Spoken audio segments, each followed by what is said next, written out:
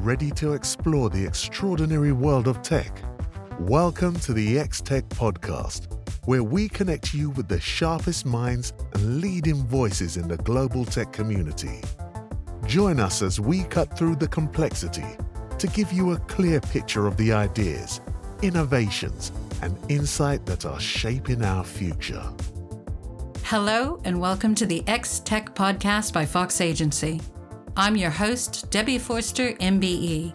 I'm the CEO at the Tech Talent Charter and an advocate and campaigner for diversity, inclusion, and innovation in the tech industry. Today, I am delighted. We're joined by Anh Nguyen. She is the co-founder and CEO of Nimi Collectibles. Thanks for joining us, Anh.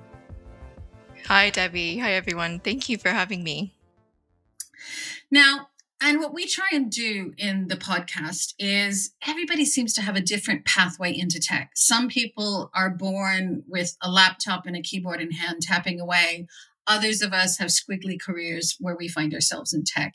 Can you walk me through from when you were little, how did you get into tech?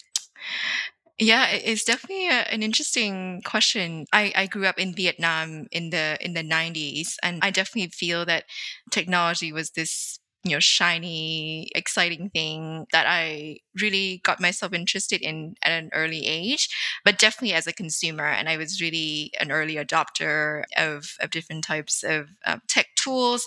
And what I noticed that was interesting was that period of time, the 90s in Vietnam, when the country started to open up, is a very interesting period to observe innovation and technology because the country was definitely behind the West, but things were happening really quickly and very fast.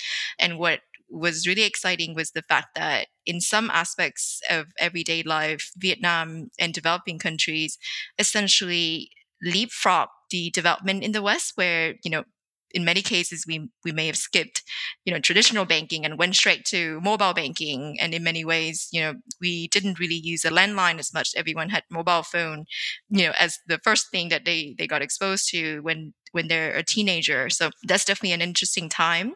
And then because I was always thinking about that from a consumer standpoint, I was always interested in the problems that technology can solve. And when I went to the US for my education and then moved to London after a few years of working in the US, I continue to have that mindset in thinking about what problems are we solving with tech and what might be non-problems that technology seem to try to solve that are not necessary. So it definitely has been an interesting kind of thought process throughout most of my life. And I think it's a powerful journey. And I think tech benefits both from what I call the natural geeks that are so excited about what tech can do, but are problem solvers that want to think through what it should do, what it shouldn't do, and keep that focus on problem solving, where organizations and companies and products bring those together. You get some powerful pieces. Mm-hmm. So tell me about Nimi Collectibles. So you were a tech consumer, you were liking the problem solving. How did that turn into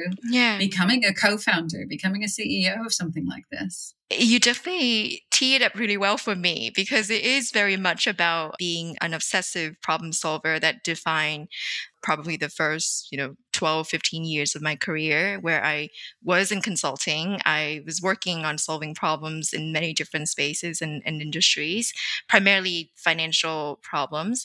And then through COVID, I became really interested in reading a lot more about the underlying problems within the arts and public sectors around cultural and art institutions. And that really got me really curious to understand what are the underlying financial sustainability questions around the arts and museums in particular. So I started reading a lot of news through COVID times around really the struggles that museums and public institutions in the arts were facing. And it is very much through that mindset of here's an interesting problem that is very much aligned with my interests in the arts as a hobby, as a personal interest. Let's see how I can use my problem solving hat to solve this. And that journey ultimately led to many conversations with museum directors across the US and Europe. And I was really interviewing them purely in my learning tour to just understand what's going on and how can I apply the private sector hat to understand the problem better. And that really led me to the creation of Nimi, along a few friends who became my co-founders. So what Nimi does is really to create a platform that connects museums and cultural institutions with what we refer to as the next generation of patrons. So essentially millennials between 25 and 45, and really empower them and engage them into a really different mindset in terms of thinking about art engagement. So with that, we really wanted to democratize access to art philanthropy. So it is not just about, getting access in terms of walking through the galleries for free, but it is rather about having an agency to think about the responsibility of your generation, of our generation, to actually become a patron of the arts.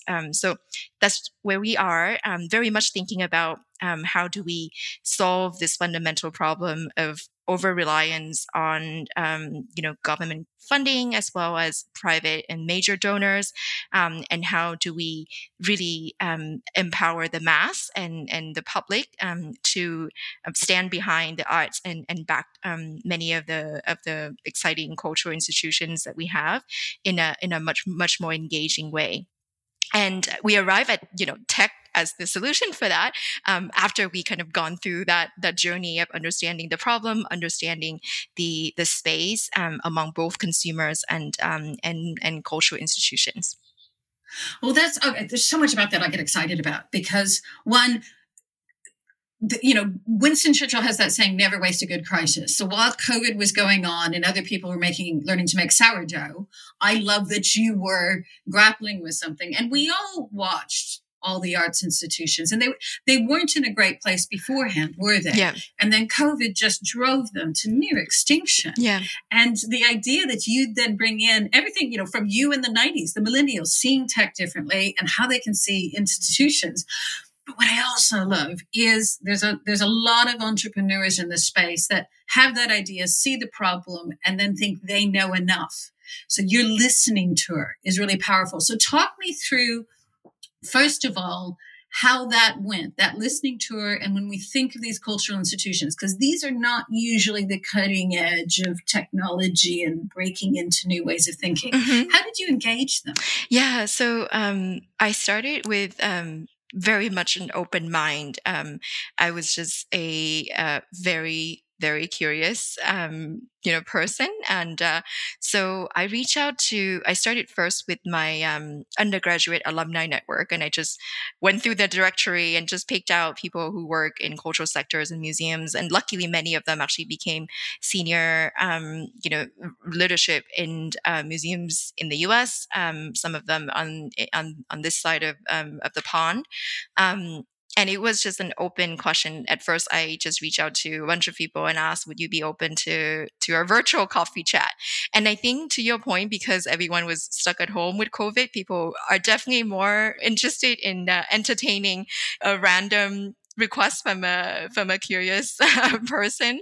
And that really started the journey. So it was really from one person to the next. People introduced me to their friends, and they, after a 30-minute conversation, they were like, oh, you should talk to so and so.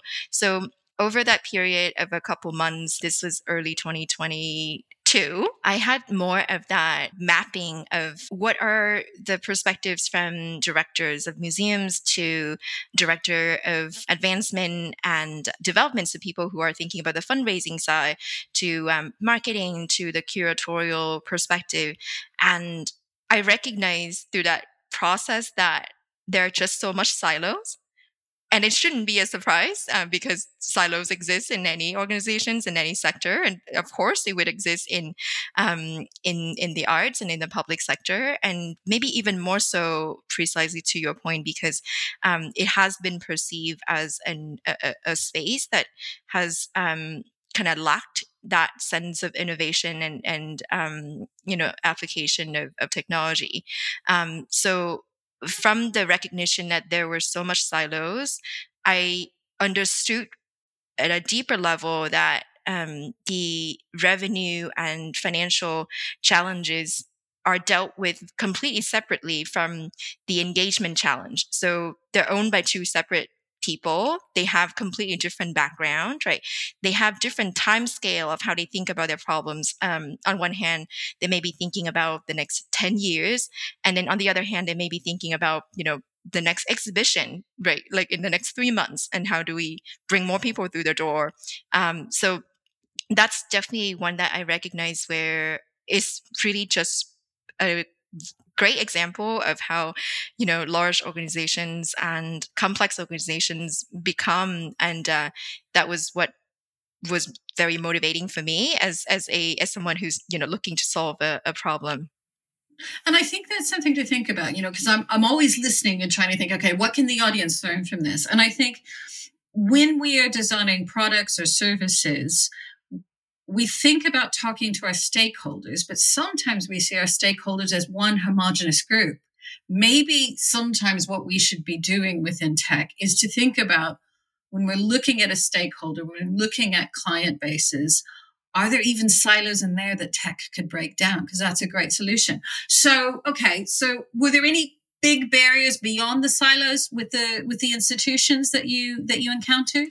There's definitely a sense of hesitation, adopt newer ideas. And certainly there's a big institutional inertia, or even, sector inertia, because it has always been a slower moving space. Things are very much are happening the way that they have been happening for a long time. Probably since the Renaissance, if you think about it. Probably arts and arts institutions have relied on individual rich patrons since the Renaissance. So yeah, it's a long thing to overcome. I would agree. I would agree. And so I think there is naturally that resistance to change.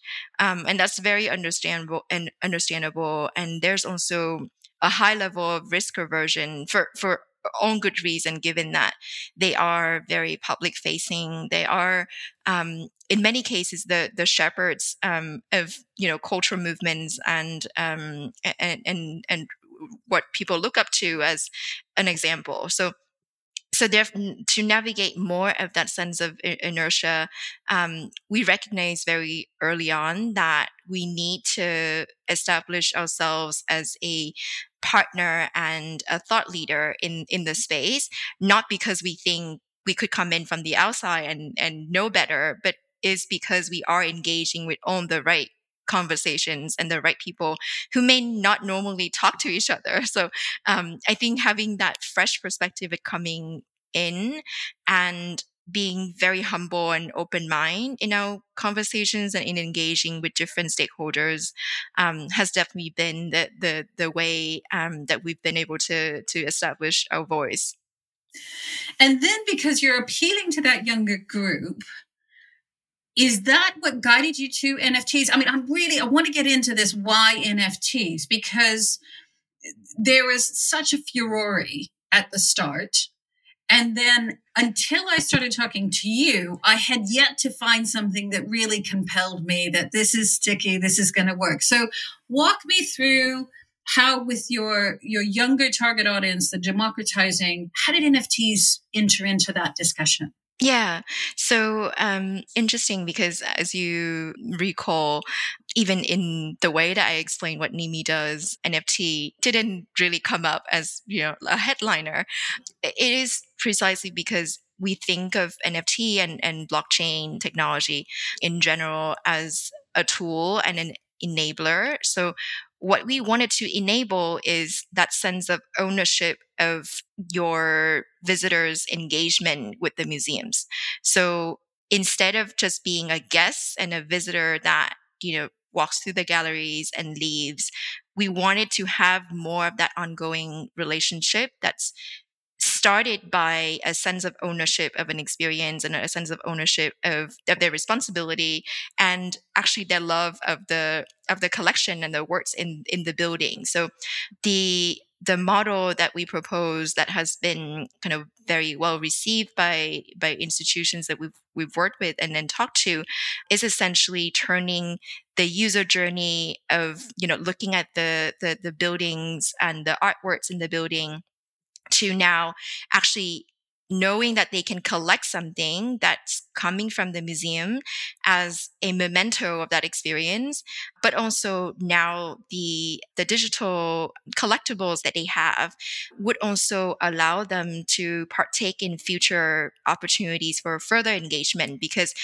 given that you collect this particular piece of work from the institution, there is that willingness to then, yes, I would be interested in, going to a tour with a curators. Yes, I would be interested in a happy hour event that now includes people that are also interested in collecting this style of art or the arts from the museum alongside me. And I have made that commitment by becoming a collector in the first place and taking that very baby step towards a journey of becoming patron, rather than the more transactional model that exists currently in museums when we think about membership.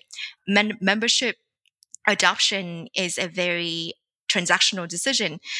Consumers often think about how many times they go a year to make it worthwhile. And then if it's a year with a massive like blockbuster exhibition, then they may sign up for a membership and then not renew it next year because there isn't something that they would be interested in anymore. So we want to turn that transactional relationship into more of that emotional relationship where you love something in the building, you can take a piece of it home, and you now start the journey of engaging in a different way.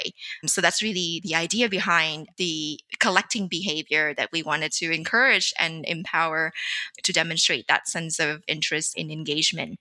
And NFT currently is a technology that enables that. It's gotten a lot more energy efficient and cost efficient to produce, and actually even more so than your coffee table books that you may never read.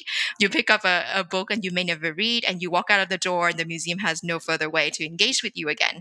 So that's really the idea behind what we've come up with the Nimi model. And I was talking to my daughter about this, who is your target audience, right? So she's 26, etc. And she loved that idea, because I think you were doing some things with Klimt that she liked, and she was saying, and because she travels, she's a digital nomad. And so why would she have a coffee book or something? It's greener, it's easier that she has that and going on. And I love that you weren't just looking at what we would consider, arts institutions just like museums. You did something with the Saget Festival, which again, my daughter's been to. So her eyes lit up. So it's interesting because it's taking you into very different realms, but engaging an audience that must be just over, gold dust from museums' perspective for their own sustainability moving forward. Yeah. Yeah. And I think it is very much that sense of empowerment, because what we think about is also for museums and festivals and cultural institutions to have an effective way to segment the audience. If you have, let's say 500,000 people that are your, visitors a year, and how do you give people a very easy way to demonstrate that they're the super fans? They love it so much that they want it to be, in the inner circle, that they, not because they have thousands of dollars to donate, but they are willing to spend a few £100, like to really think about collecting things from the collection, or becoming a super fan at the festival because they really wanted to demonstrate that commitment. So I think it is very much coming from the same desire to enable users and members and visitors to have that deeper level of engagement, and would be rewarded for their deeper level of loyalty and engagement through interesting experiences and activities that continue to further that relationship. And I think, we talk a lot about collectors and aficionados and patrons, but you're bringing that into the 21st century. I think, I'd love to call myself a super fan of art, and to think about it in that way is super. So it's something I'd really encourage the listeners to have a look at your website. And I want to keep watching that and to see, because as you said, the other thing I really like about it, with your focus on solving a problem, the tool you're currently holding is a nice loose grip. So you're not, you're not completely emotionally entangled into that. And that keeps you nimble and agile. And I think that's important when we're in tech. What we need to have is a deep, deep understanding of the problem. and then an agile grip on the tools we use to solve it. Because if we're getting tech right, that tool's going to charge. So love that. Want to find out more about it. Yeah. And I think to your point, that deeper understanding of the problem is something that we also need to do and continue to maintain on the consumer side as well, since ultimately we're B2B2C business. So on the consumer side, the needs and desires to engage in art are quite complex. And the interesting part that I notice a lot is oftentimes museums or cultural institutions are not able to truly address the different personas of consumers, because we've come from decades of thinking of equal access as the goal, where it is about something that is accessible for everyone, which means that it may not be the best solution for any one group in particular, because the average of you and me may not be a real person. Right. That's fantastic. So I think like that's really interesting, and museums are starting to think about it much more differently in recent years in terms of how do they appeal to the learners? How do they appeal to what we call the social butterflies, people who actually would love to meet one another and network with one another? So Nimi actually is able to fill that gap very well, because we naturally attract people that really want to put themselves out there and want to go and meet more people who are lovers of arts and lover of museums, and like you, the art super fans. And that's really where the value lies. And most of those people have talked about how they can't possibly be members of multiple museums. They would love to support multiple museums, but there isn't a natural way for them to do that. True. So that's really interesting that there is also very new consumer space problems that we learn as we get onto this journey, and we continue to see a lot of interesting ways to be a matchmakers between the two. Love that. Absolutely love that. And again, that's important for our audience to always remind us to see those customers in a really differentiated way. And sometimes that means it takes taking stakeholders on that view as well. But that adaptability is fantastic. Super. Okay. So we also like to let guests have a chance to stare at the horizon a bit and have a moan and have a moment to celebrate. So thinking about tech in general, what's coming up on the horizon, is there anything that's frustrating you at the moment or worrying you? I would love for us to see more problem obsessed tech entrepreneurs rather than tech obsessed tech entrepreneurs. And I think the frustrating part, which is really natural in an environment where there's just so much technology innovation, is that perhaps we don't put enough emphasis and attention to the core underlying problems that those innovations can solve. So I think we may have more of that general trend of applying or bringing tech in for its own sake. That's sometimes, natural that people have to go through that phase, and then they realize that no, they don't need those tools and those extra fancy, shiny things. So for example, in many cases with COVID, there is such an accelerated adoption of virtual technology that enables, remote work. And in the space that I'm most invested in lately, in the cultural space, there is endless amount of virtual content, the virtual tours, virtual talks, own kind of virtual events and everything in between that are free for the public. But I actually think there is very little measurement on the level of successful engagement and outreach and the target audience for those types of programming. So I think generally it tends to be a bandwagon that people jump on and not having a very clear reason why. And I think now we have that trend too with AI. And I certainly think that is a very, very powerful innovation.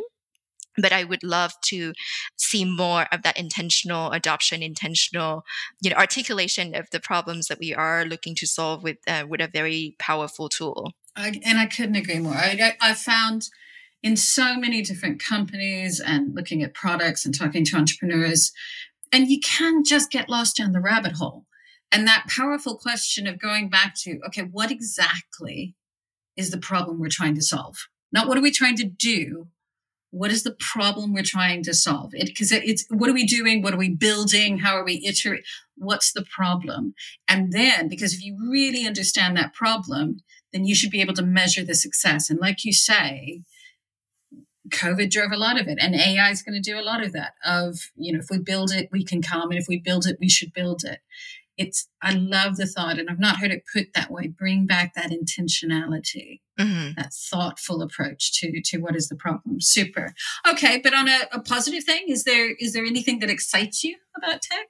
Yeah, I think we're definitely living in a very exciting moment where at the advent of innovation and technology that disrupts other foundational technology that came about not long ago, right? So we continue to just have a much faster pace of innovation that I think significantly reduce the timeline of new tech and new innovation coming out. So only a few years ago, we probably tend to see like an 18 to 24 month cycle of technology and new trends. And now that's probably reduced to 6 months time frame, where every 6 months things would look very different. If you go on a hiatus and like unplug yourself for 6 months and you come back, and you probably would be very, very, very surprised at the ways that everything is working and the world evolves around. So I think very much excited about the pace of innovation, and really excited about the ways that is a lot more approachable for entrepreneurs to step in. And even given the downturn and the softer market environment, we do see that is a great time to start a business, because you are able to accelerate and build in a very lean way, given the amount of technology enablement that exists. I'm not mourning the loss of unicorns. I'm not sure the world needed so much unicorn mania. I think sometimes lean times force us to do it again, not just because we can, but because there's a problem. And there's a lot to be said for bootstrapping and doing things in a really careful way. So yeah, and I definitely think that there's always two sides to a situation, right? There's good news and bad news. There are a lot of companies that raise significant funds and on a very crazy valuation in 2021. It's actually quite a tough spot for them to be in, to kind of grow up that way. Like when you kind of grow up with so much abundance, you didn't have to force yourself to think about the problems and the solution that you have in a more critical way. And it may be a lot harder for you now to, face a tougher environment. So I do think there's always that aspect of having the right constraints and challenges early on that you would have to overcome to truly train yourself and culturally to build a business in the right way. And that's what we'll remind ourselves when times are hard. Is this will make us stronger one day. So. Yes. And is there anything that is inspiring you right now that you're listening to, that you're watching, that you're reading, that you'd recommend to our audience? I listen to podcasts a lot on my commute. So the one that I continue to always go back to is How I Built This by Guy Raz on NPR.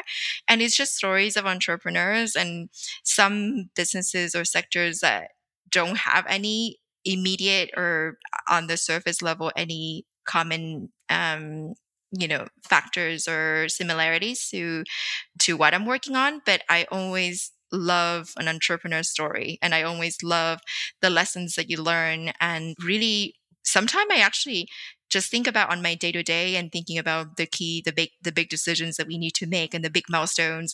And I keep thinking, what would I say in an eventual podcast down the line about Nimi, when we become that unicorn, and what are the key moments? What are the key, really big bets that we make that we would only ever know, the verdict would still be out until the day that we can prove one way or another. So it's definitely one to listen to. Excellent. Yeah. And we can say that this will be the before, and that podcast when you're on will be the after, and you can remember back when you thought that. Yes. Oh, that's fantastic. So listen, thank you so much, Anne, for joining me on this episode of X Tech.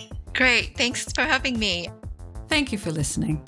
If you're a tech innovator and would like to appear as a guest on the show, email us now at xtech@fox.agency. And finally, thank you to the team of experts at Fox Agency who make this podcast happen. I'm Debbie Forster, and you've been listening to the X-Tech Podcast. Keep exploring the world of tech. Subscribe to our podcast and never miss an episode. To discover more opportunities for global B2B tech brands, visit fox.agency today.